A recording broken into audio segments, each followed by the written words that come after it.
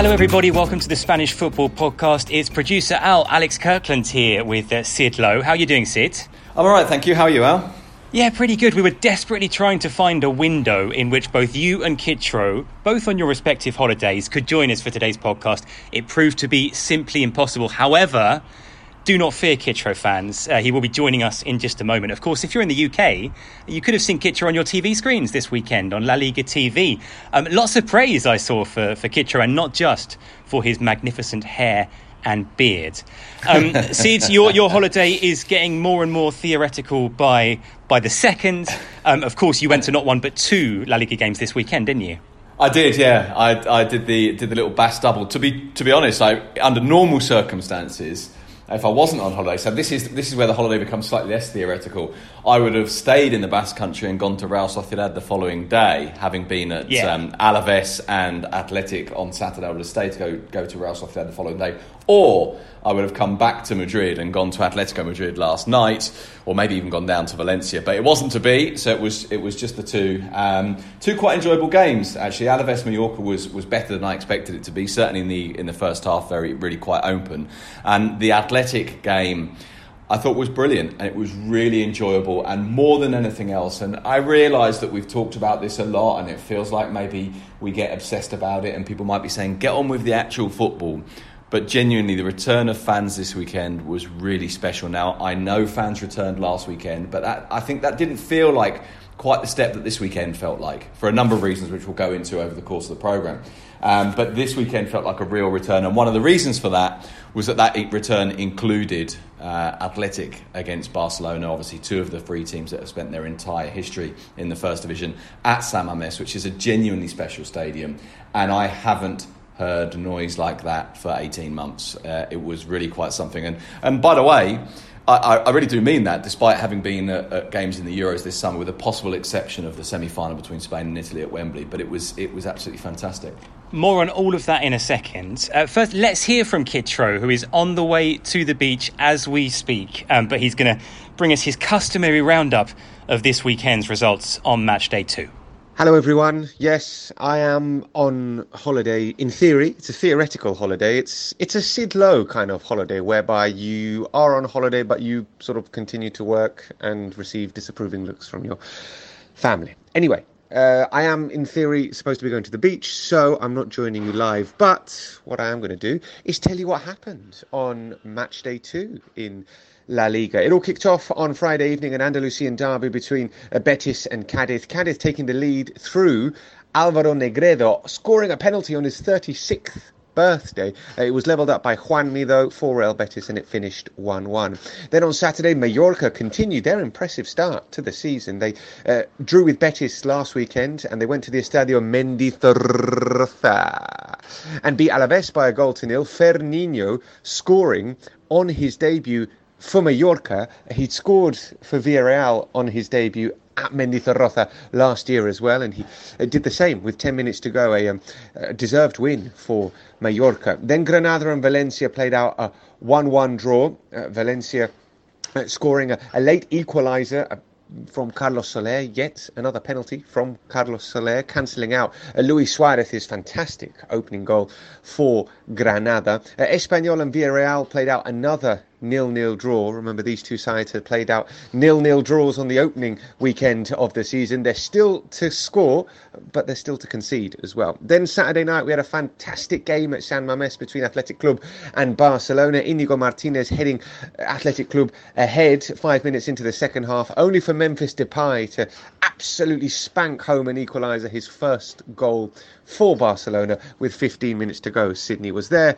He'll tell us all about it. Then on Sunday, we had Real Sociedad beating Rayo Vallecano by 1-0. Mikel Oyarzabal with the only goal of the game from the penalty spot. A pretty spirited showing from Rayo, who still don't have a striker, still playing without a striker, but might get a striker before the end of the transfer window. Atletico Madrid beating Elche by 1-0. The champions overcoming Elche thanks to another goal from Angel Correa. Lovely strike from Correa, really confident finish. His third goal of the season. He scored 9 in the whole of last season for Atletico Madrid. That was his best ever scoring season for Los Rojiblancos. He's a third of the way there already, and we're only 2 games into the season. Remember, Luis Suarez hasn't been starting in these opening 2 weeks. He was on the bench last week, he was on the bench this week, and Atletico Madrid have been linked with getting another striker. Do they need another striker if Angel Correa is going to continue to play like he has been doing in these opening couple of weeks, and actually following on his form from the back end of last season? Then the final game of the weekend saw Levante and Real Madrid play out a fabulous, fascinating, thrilling, pulsating 3-3 draw at the Ciudad de Valencia stadium. Gareth Bale giving Real Madrid the lead with his first goal for Real Madrid in almost 2 years. Then Levante turning things round right at the start of the second half. Roger Martí and Campaña with 2 goals in the opening 11 minutes of the second half. Only for Vinicius to equalise. Only for Robert Pierre to then give Levante the lead. Only for Vinicius to equalise again. Oh, and Levante goalkeeper Aitor Fernandez got sent off with 3 minutes to go. Everything happened in the game. There is lots and lots for you guys to unpack, so I'll hand it back over to you. Thank you, Kitro. Nice of you to make a contribution from afar. Sid, let's go in depth on a few of this weekend's games then. There's only one place to start, really, I think, and that's a game that you weren't at, but was absolutely the game of the weekend, which was Levante 3, Real Madrid 3. You go back over the last few seasons and you look at the games that Levante have been involved in, especially against the big clubs, against Barcelona, against Real Madrid, against Atletico as well.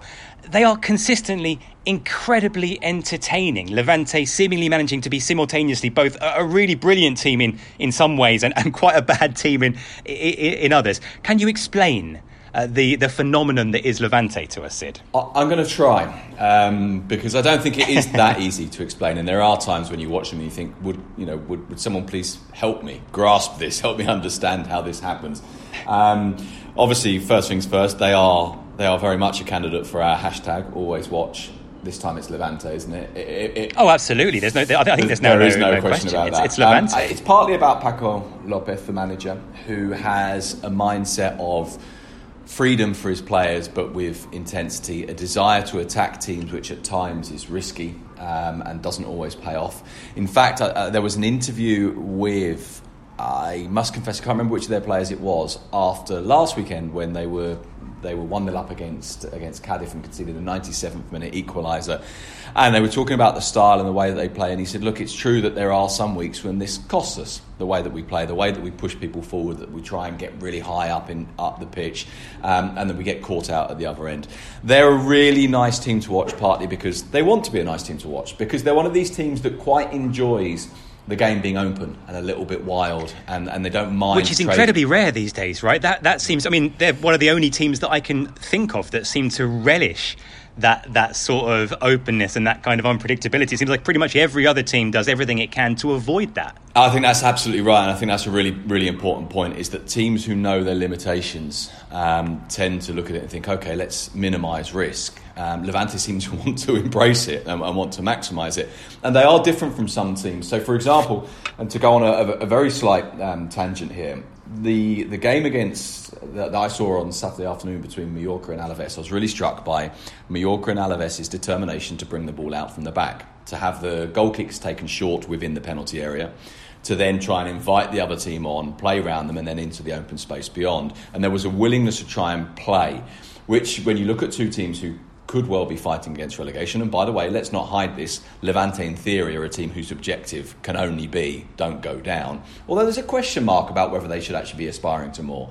And they played like that up to a certain point in the pitch, and then of course it becomes either a bit more direct or they're not really sure where to go, but there's a willingness to do that. I think there's a willingness to do that from a lot of teams, to have a bit of the ball, to almost be defensive in possession, if you see what I mean. And Levante are not that. So, you could argue that this idea that teams are protective isn't necessarily a refusal to have the ball, because I think in Spain, in a lot of cases, they do want the ball. Levante sort of don't necessarily want the ball very much. They want to go for teams more. And they're a very nice team to watch, partly because it's not just that they have good players. And by the way, they do have good players. Morales is lovely to watch. De Frutos has been brilliant over the last year. I mean, genuinely quite surprisingly so. I must admit, and you and Phil will have seen more of him, I didn't know very much about him, and I think he's been fantastic. Campagna is a wonderful footballer. Yes, brilliant. He to watch. really is. Enis Vardy has got a really nice touch, and he came on late in yesterday's game, so he didn't start. And these are good players, but it's not just that. Here's a good player, here's a bunch of good players, and a manager says, "Go and play, boys." They're good players who combine well, who collectively play well, but then are really quite weak at the other end, and they trade blows. And in a way, this is counterintuitive. It doesn't make sense that this team that trades blows, it seems to have got them really good results against the big teams, and comparatively good results, and not such good results against a small one. Now, on the face of it, normal intuition would say, oh, if you're really open and you trade blows and you've got good players, you'll beat the smaller teams, but when it comes to the big teams, you'll be so open that they'll destroy you. Actually, the opposite tends to happen. Now, I think it's because they actually quite like being put under pressure and then kind of breaking through that pressure. They quite like being pushed back into the area and suddenly appearing at the other end. So they can kind of do both things because they're quite dynamic and quite direct. And their results are brilliant. Look, for example, the last 3 home games from Levante have been a 3-3 draw with Barcelona. In the league, this is a 2-2 draw with Cadiz and now a 3-3 draw with Real Madrid. Last season, they drew with Barcelona in that 3-3 draw. They beat Real Madrid, and they beat Andrew Atletico Madrid, the champions. No one. They took 8 points from those 3 clubs. No one else in La Liga took as many. Correct me if I'm wrong, but I think that Cadiz might have taken 7, and Getafe and Sevilla might have taken 5 from those 3 teams. But no one quite does it like that. But it's not just that; it's going back a long time. Look, this is Paco Lopez has been manager since, I think it's 2018, isn't it? His Levante team have beaten Real Madrid 3 times now, and last night very nearly did as well. Let's talk about Real Madrid. In the first half, you had Isco running the show. You had Gareth Bale amongst the goals. You had Carlo Ancelotti on the touchline. As Kitro pointed out on Twitter, is this some kind of time loop? Are we back in 2014 and we just don't realise it? It really was amazing watching Isco play like that. Well, I mean, where has that player been? I mean, look, we talk about this when we talk about players. We talk about this a lot. We talk about, and it becomes a slightly cliched word, and apologies for using it. We talk a lot about continuity. Now, obviously, you can only get continuity by performing well because managers are under pressure and they don't have time and they're not going to wait for you. And we talked about this with Ødegaard, for example. And Isco didn't really get that continuity, but it was largely his own fault. And I think he recognises that. I think we recognise that. There were times, put bluntly, that he looked out of shape. He looked too big and he looked slow. But he didn't have the continuity. And, of course, that becomes why that can be a virtuous circle if you're playing well, it becomes the opposite, I suppose, a vicious circle, vicious spiral, I suppose, when you're playing badly. And he didn't get that. But what was so striking about this Isco performance wasn't the touch and the technique, because we know he's got that. We know that he can play. He's a very, very talented footballer. What was so striking about it was the speed of him. The way that he seemed to be bursting past people. He physically, I still thought his body shape looked slightly big, but he physically looked really, really good last night in that first half. And you're right, you go, where's this guy been? Because, and if, by the way, if Ancelotti genuinely can get the best out of Bale and Hazard and Isco, then Real Madrid have, and we all know this, and I know it's stating the bleeding obvious, they have 3 really good players there. Really good players. Isco helped to give Real Madrid the control in the first half that you might have thought the team might lack without Luka Modric and without Toni Kroos. The second half was a very different story. It was, and it's difficult to judge whether it was a different story because Levante scored their first goal so early, and that changed everything mentally and in terms of kind of, I don't know, I suppose the extent to which they were plugged into the game, to use a Spanishism, or whether that goal was a product of a shift at half-time or a shift in mentality in terms of the way they went out, because it happens too early to really be able to properly judge that. Madrid did lose control. I think there we did start to see the absence of Modric, and obviously Isco was playing in a midfield 3 rather than one of the front 3, and I personally think he's tended to play quite well, not necessarily as a midfield 3, but somewhere between the forward line and the midfield, not really as a forward. I don't like him in a front 3. I like him with that ability to come a little bit deeper and play. And then the game did slip away from him. Ancelotti made a treble change on 60 minutes, which I think was, he said after the game that it was purely about freshness. about physicality, not about players. But it was very striking to see. And it did feel like a message, or maybe it felt like I wouldn't call it panic, but a kind of, okay, this is going, let's break this up. I mean, you could call it panic, or you could call it kind of decisive action, I guess, yes, because it came immediately after conceding that second goal. Absolutely you could, yeah. And I suppose you would argue that it did work, in that Rodrigo and Vinicius were hugely important for Real Madrid. I'm not sure it ever really gave them control back, though. No. I think the game went into a slightly different phase, because Madrid had been good in the first half. I mean, I'm reluctant to go too far because it's only week 2 and it was only half the game and so on. But I was really impressed with Madrid in the first half. And then the second, they did lose control, and Levante really should have put it beyond them, because they're 3-2 up when Cantaro hits the post, goes round Courtois and hits the post, and probably should have scored, although the angle is quite difficult. And then Vinicius was just fantastic in the kind of game, and I'm going to put the caveat in at the start, because we are about to wax lyrical about Vinicius, but I'm going to put the caveat in the start because people will say this, and I think it's right to analyse it within its context. In the kind of game that suits him, very open, a lot of space, a team either backtracking or stepping forward enough that you can run beyond them and into the space behind.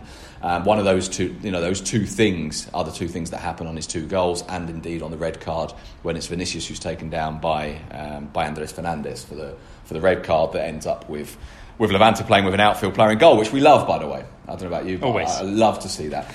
But Vinicius was absolutely brilliant, and here's the thing: both of his goals were fabulously taken, and taken in a way that was incredibly calm. And of course, this is the big thing that we've all been doubting with Vinicius.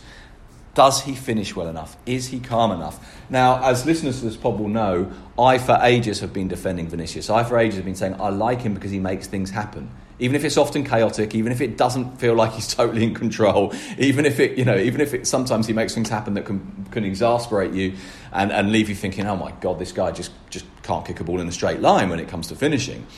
Yesterday, the 2 finishes were fantastic. And let's not forget that he's still only 21. It was interesting listening to Carlo Ancelotti, not after this game, in fact, but after the first game of the season in which Vinicius also scored, talking about Vinicius' goal scoring and saying that he'd had a conversation with Vinicius and talking about how difficult it is for players to score goals having taken 5 or 6 or more touches, how so many goals come after 1 or 2 touches, and it's much easier to score in those kind of situations than it is in the kind of situations in which Vinicius tends to find himself. As you say, the conditions in this game, it was set up perfectly for Vinicius to thrive. That first goal, I mean, how many times have we seen Vinicius through on goal, exactly, pretty much play by play, that kind of move, only to get the finish wrong? Last night, he got it exactly right. And that second goal, I mean, my goodness me. The first time, seeing it live, I did not know what had happened. Partly because I was writing at the same time as watching, as we so often are, so I needed a replay anyway. Even after a couple of replays, it took me a couple of replays to think, this is an incredible goal. I have to confess, I mentioned to you later on, subsequently watching some of the highlights back, there's one angle from behind the goal, and watching him and watching his body shape, and I started, I hate to say it, I started to doubt. I was like, did he mean it? Is it definitely not an attempted sort of floated cross to the far post? We don't want to believe that, Sid, do we? We want to believe. No. We want to believe that he meant it.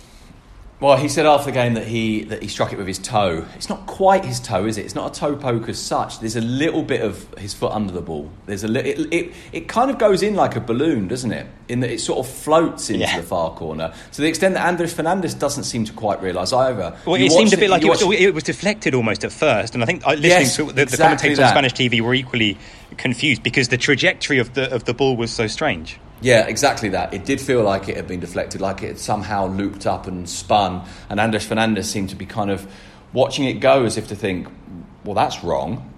that can't go in from there. Very briefly, just to pick up on what you said, Ancelotti talking about first-time finishing. Of course, neither of these goals were that. These goals were the opposite. He must have had the best part of 4 or 5 touches in front of before the final touch in both of these. I suppose the example of what Ancelotti is saying is the Gareth Bale goal in the first half. You may not do very much, but boom, the ball comes through, it's in the net. Partly, this is because if you strike the ball first time, you don't give the goalkeeper time to react. You don't give the goalkeeper time to see what's coming or to set himself, and that means that a slightly less accurate shot is more likely to go in. And you don't have time to overthink it either. I think that's the Exactly. problem sometimes. I think with Vinicius, players. I think with Vinicius is definitely one of them, because I think there's no doubt that there's a sense of anxiety there. And did you notice that Vinicius yesterday talked about the work he's been doing, and he made a point of adding psychological work. He made a point of saying that, which I thought was quite interesting. I mean, look, the Gareth Bale goal, think about the amount of times that Luis Suarez has scored goals that you thought he hasn't actually hit that very well, but it goes in anyway because he hits it early, hits it first time and doesn't give the goalkeeper time. These two goals are totally different, and I think that makes them very interesting because in both times he had time to think. As you say, the first goal, we've seen that lots of times, and we've seen him then either hit it straight at the goalkeeper or scuff it. We haven't seen him very often, I think, although it may well be that if we look back over the videos, I'd be proven wrong. I can't think of many times that he's even tried with his left foot. I felt like in that position in previous times he would have tried to go with the outside of his right to finish, and maybe therefore get the angle wrong because he couldn't properly put his foot around the ball. And I thought that was very interesting. It was very, very calm. The second goal, I suppose it's just a sort of a unique attempt, and it's brilliant. But I think it's the calmness of the two that suggests something shifting in him. As I say, he's only 21. It may well be that, given continuity and confidence, that he'll have, that this will happen more often. Listen, let's move on, because that was the game of the weekend, no question, but we've got lots more to talk about as well. As you mentioned, you were at San Mamés for Athletic Club 1, Barca 1. Sounded like it was pretty special to be there and to see a very, very impressive Athletic Club performance. Was this the most Marcelino-like Athletic that we've seen so far, do you think? I think, and this is important, I think it was the most Marcelino-like Athletic we've seen with him.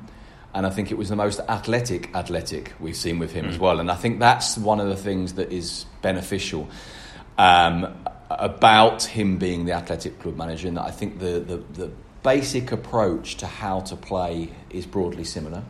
He talked after the game, not least because I asked him this directly, about coming to San Mamés as an opponent over the years and coming and feeling like this isn't going to be very much fun. You use that great Spanish word that we use a lot, suffer. You come here to suffer. And he said, I now want to make it so that teams come here and suffer.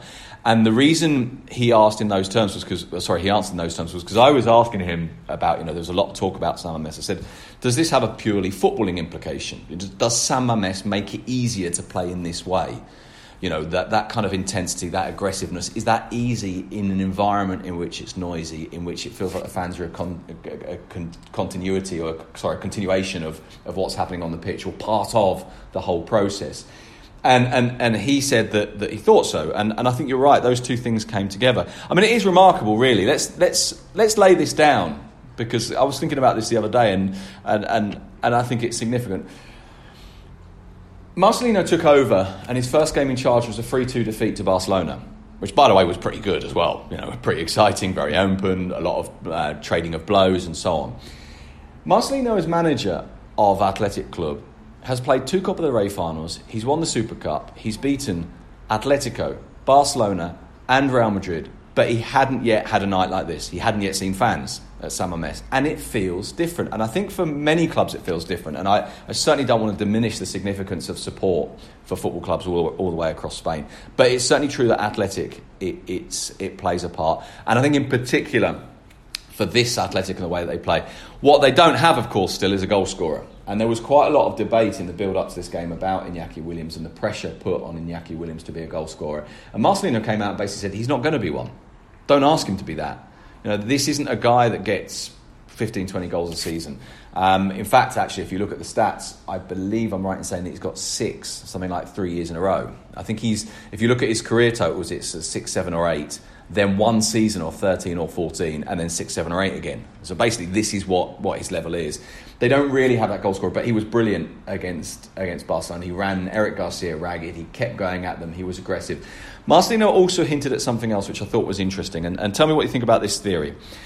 Marcelino suggested 2 or 3 times we need the fans' help. He talked 2 or 3 times about the pressure put on the players and it was too much. He actually used the phrase, we shoot ourselves in the foot sometimes because of the sense of the depth of identity. That pressure at times can be too much for players like Iñaki Williams. Now this is where I say, tell me what you think about this theory. My theory is that when a club like Athletic plays without fans, they get the worst of both worlds. Because they get the pressure that comes with Athletic, with the very high, and I think if you don't live in Bilbao, you possibly don't always appreciate this, the very high kind of social and media pressure on the players, the scrutiny, the sense that these players don't care enough because obviously everyone else cares so much. It's so traditional in many ways, the club, that kind of modern players, I think there's probably a kind of an inbuilt sense of not rejection, but just sort of disconnect that maybe doesn't happen quite as much at other clubs.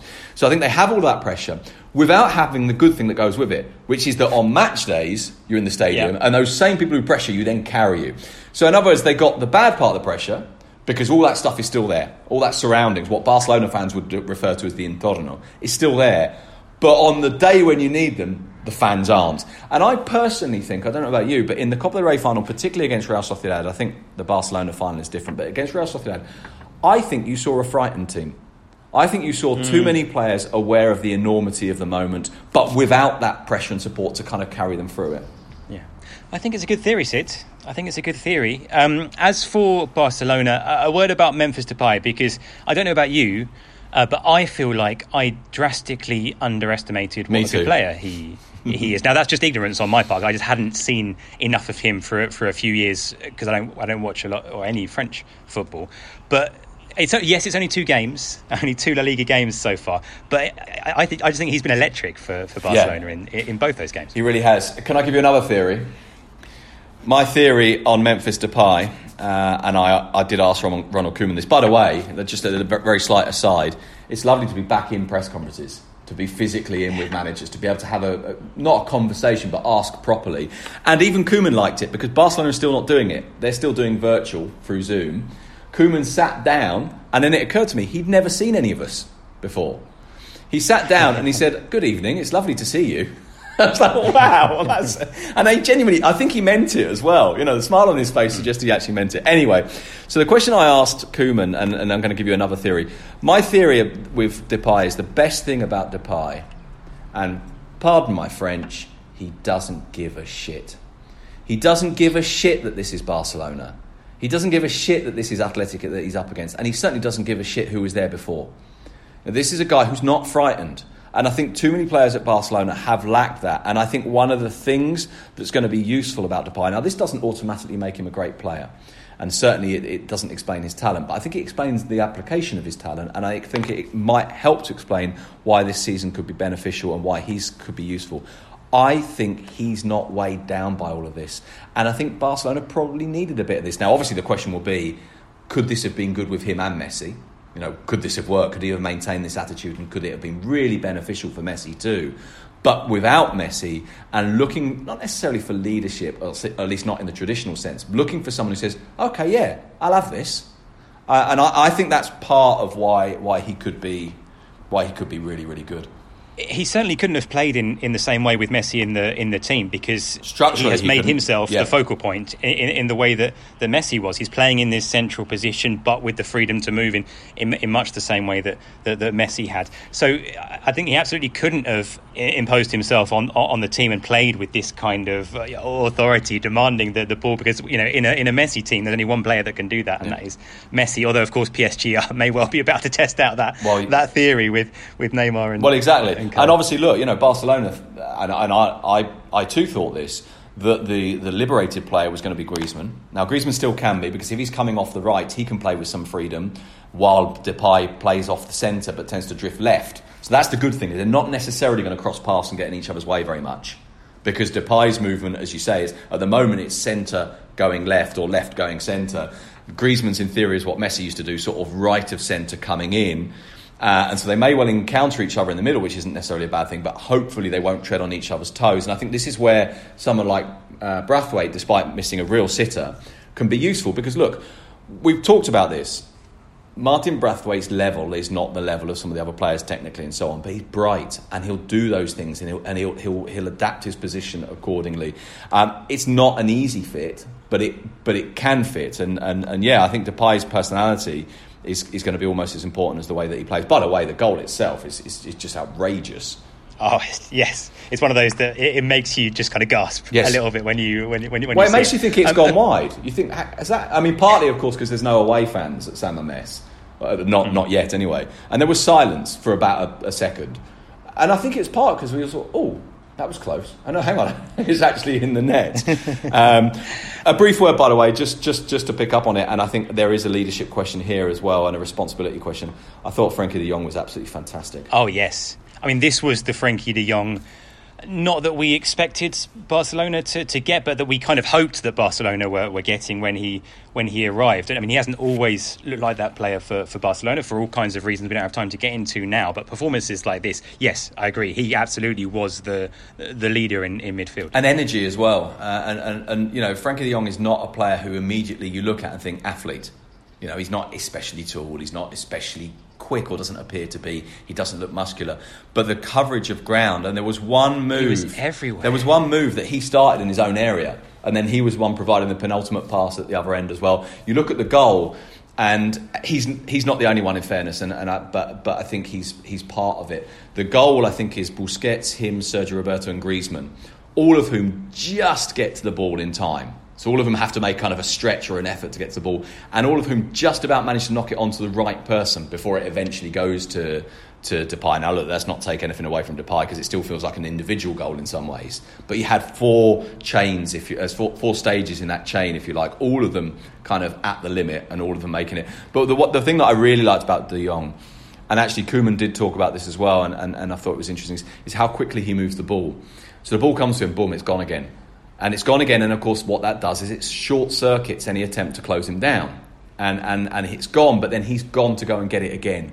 And I thought he was, in the midst of a mad game, he seemed to be totally in control. He seemed to understand, okay, this is how we get through this, in a way that I don't think anyone else, even Busquets, I don't think anyone else in the Barcelona team really understood the way that he did.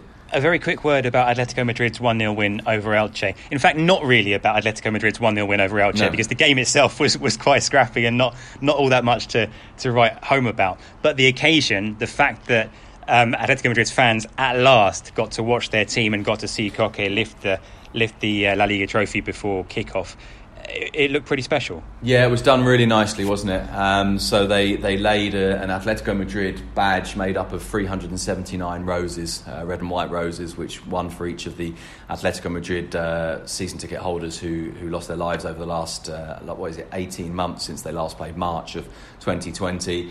They were handed the trophy which Koke lifted with the season ticket holder number 1, which is purely a question of antiquity. Is that the right word for people? I don't know if it is. Longevity, I guess, in terms of being a member. Yeah, longevity. And then you had obviously the guard of honour onto the pitch. You didn't actually have a celebration as such, but it was nice that the trophy was there. And then I was also very caught up in this idea of Luis Suarez, and just the slight strangeness of, you've got this guy who is an icon now and a hero at Atletico Madrid, and I admit I'm overplaying it now, but allow me to overplay it to paint this picture. The guy that led them to an impossible league title. The guy that came and scored the goals, that was the Suarez zone, as Simeone called it. This guy that was all heart, that was very much the living embodiment of what Atletico like to think is their identity, or at least certainly with Cholo Simeone, what Atletico like to think is their identity. He is in some ways the perfect Atletico Madrid player, and this is the guy that wins them a league that no one thought was possible, or no one truly thought was possible, and they'd never seen him. And I really kind of like this idea that you turn up to see this new guy, but he turns up already a champion, if you see what I mean. And there was, I allowed myself to be really dragged into this whole sort of wormhole of an idea. So at what point do you become a hero with the fans if the fans haven't seen you? And then of course he comes on, he gets a huge reception when he comes on. They're chanting Uruguayo at him. Kieran Trippier comes on, by the way, with him and gets a really nice reception as well. Not obviously on the same level, and of course they have seen Kieran Trippier play before. But that was really nice. And yeah, I think it was about the occasion more than the game. One very brief thing on the game, I suppose, is just to say that Atletico Madrid won 1-0, which is very Atletico. But if you're looking for something new, I thought Rodrigo de Paul was very, very good indeed. Lots of things we haven't had time to talk about on today's podcast. If you become a patron at patreon.com/TSFP, you could ask us a question about whatever it is that we've missed out that you were desperate to hear Sid talk about. We have a Q&A pod out for patrons every single week during the season at patreon.com/TSFP. That will be out for patrons tomorrow. We'll have a bonus podcast out for patrons on Thursday, talking transfers, looking ahead to match day 3 as well. I do my almost daily morning paper reviews about 4 or 5 times a week, looking at the front pages. Plus, coming up soon, we'll also have, once Phil and Sid are back from holiday, a brand new series of TSFP Presents coming up as well. All that for patrons at patreon.com/TSFP. Very briefly, in the Segunda this weekend, 2 wins out of 2 so far for 3 teams. Almeria, who beat Oviedo, Sid, I'm afraid, 2-1 on Friday. Did you watch that? Yes, I watched the first 60 minutes. That was enough. At that point, it was more than enough. Yeah. But 2 wins out of 2 for Almeria. Also for Huesca, who beat Cartagena 2-0 on Sunday. And Ponferradina, who won 1-0 at Eibar. Ibiza's first home game in the Segunda as well ended in a 2-2 draw with Malaga. That's all from us. Sid, I would say I'll let you get to the beach, but in fact, I'm just letting you get back to writing your Guardian column, aren't I? Yeah, you are. There is one more piece of news from this weekend, which I think is absolutely brilliant. Did you hear the news about Diego Cervero? Oh, yes. Tell the story, please. So Diego Cervero, and obviously this is hideous bias from this podcast, and we are definitely biased. As most of you will know, is very much an icon. In fact, we did a TSFP Presents Cult Heroes episode all on him, which go and listen to it if you're a patron, because he ends up singing on it, which is great. Anyway, that's not his greatest talent, I have to say. Singing better at football, and as it turns out, at literally saving lives, Sid. Yes, so this weekend his club, Atlético Sanluqueño, who are from down here where I am on a holiday, not far from Cadiz, were playing a friendly against Cadiz's B team on Saturday morning. Cadiz, their first team, had played on Friday night, of course, and he was getting ready to play this friendly against Cadiz B team, and suddenly there's a commotion. He's called to the adjoining pitch because they're playing at Cadiz's training ground, where one of Cadiz's first team players has collapsed. Diego Cervero, who is a qualified doctor as well as a footballer, is literally called to this player's rescue, and he's fine, and he has played his part in. I don't actually know, because everyone's being very, very coy about saying exactly what happened for all sorts of reasons. But it's clearly very, very serious. Diego Cervero came to the rescue. And now Cadiz is a club where the fans didn't like Diego at all, because he scored against them in the playoffs. And there was a moment in that playoffs when he ostensibly helped a Cadiz player with cramp.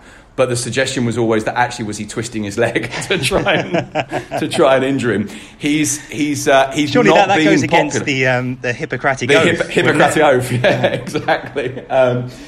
He's not popular, or wasn't popular with Cadiz fans. I think he now is. Cadiz players, including Ivan Alejo and the club itself, tweeted their thanks to Diego, and there's a nice photo of him standing with, I think it's 3 Cadiz players with a Cadiz shirt dedicated to him. So there you go, Diego Cervero, scoring goals and saving lives. Brilliant. Nice one, Sid. More coming up this week, as I say, for patrons at patreon.com/TSFP. We'll be back. Kitro should be back with us next Monday for the podcast, as always. Speak to you then. Bye-bye for now. Cheerio.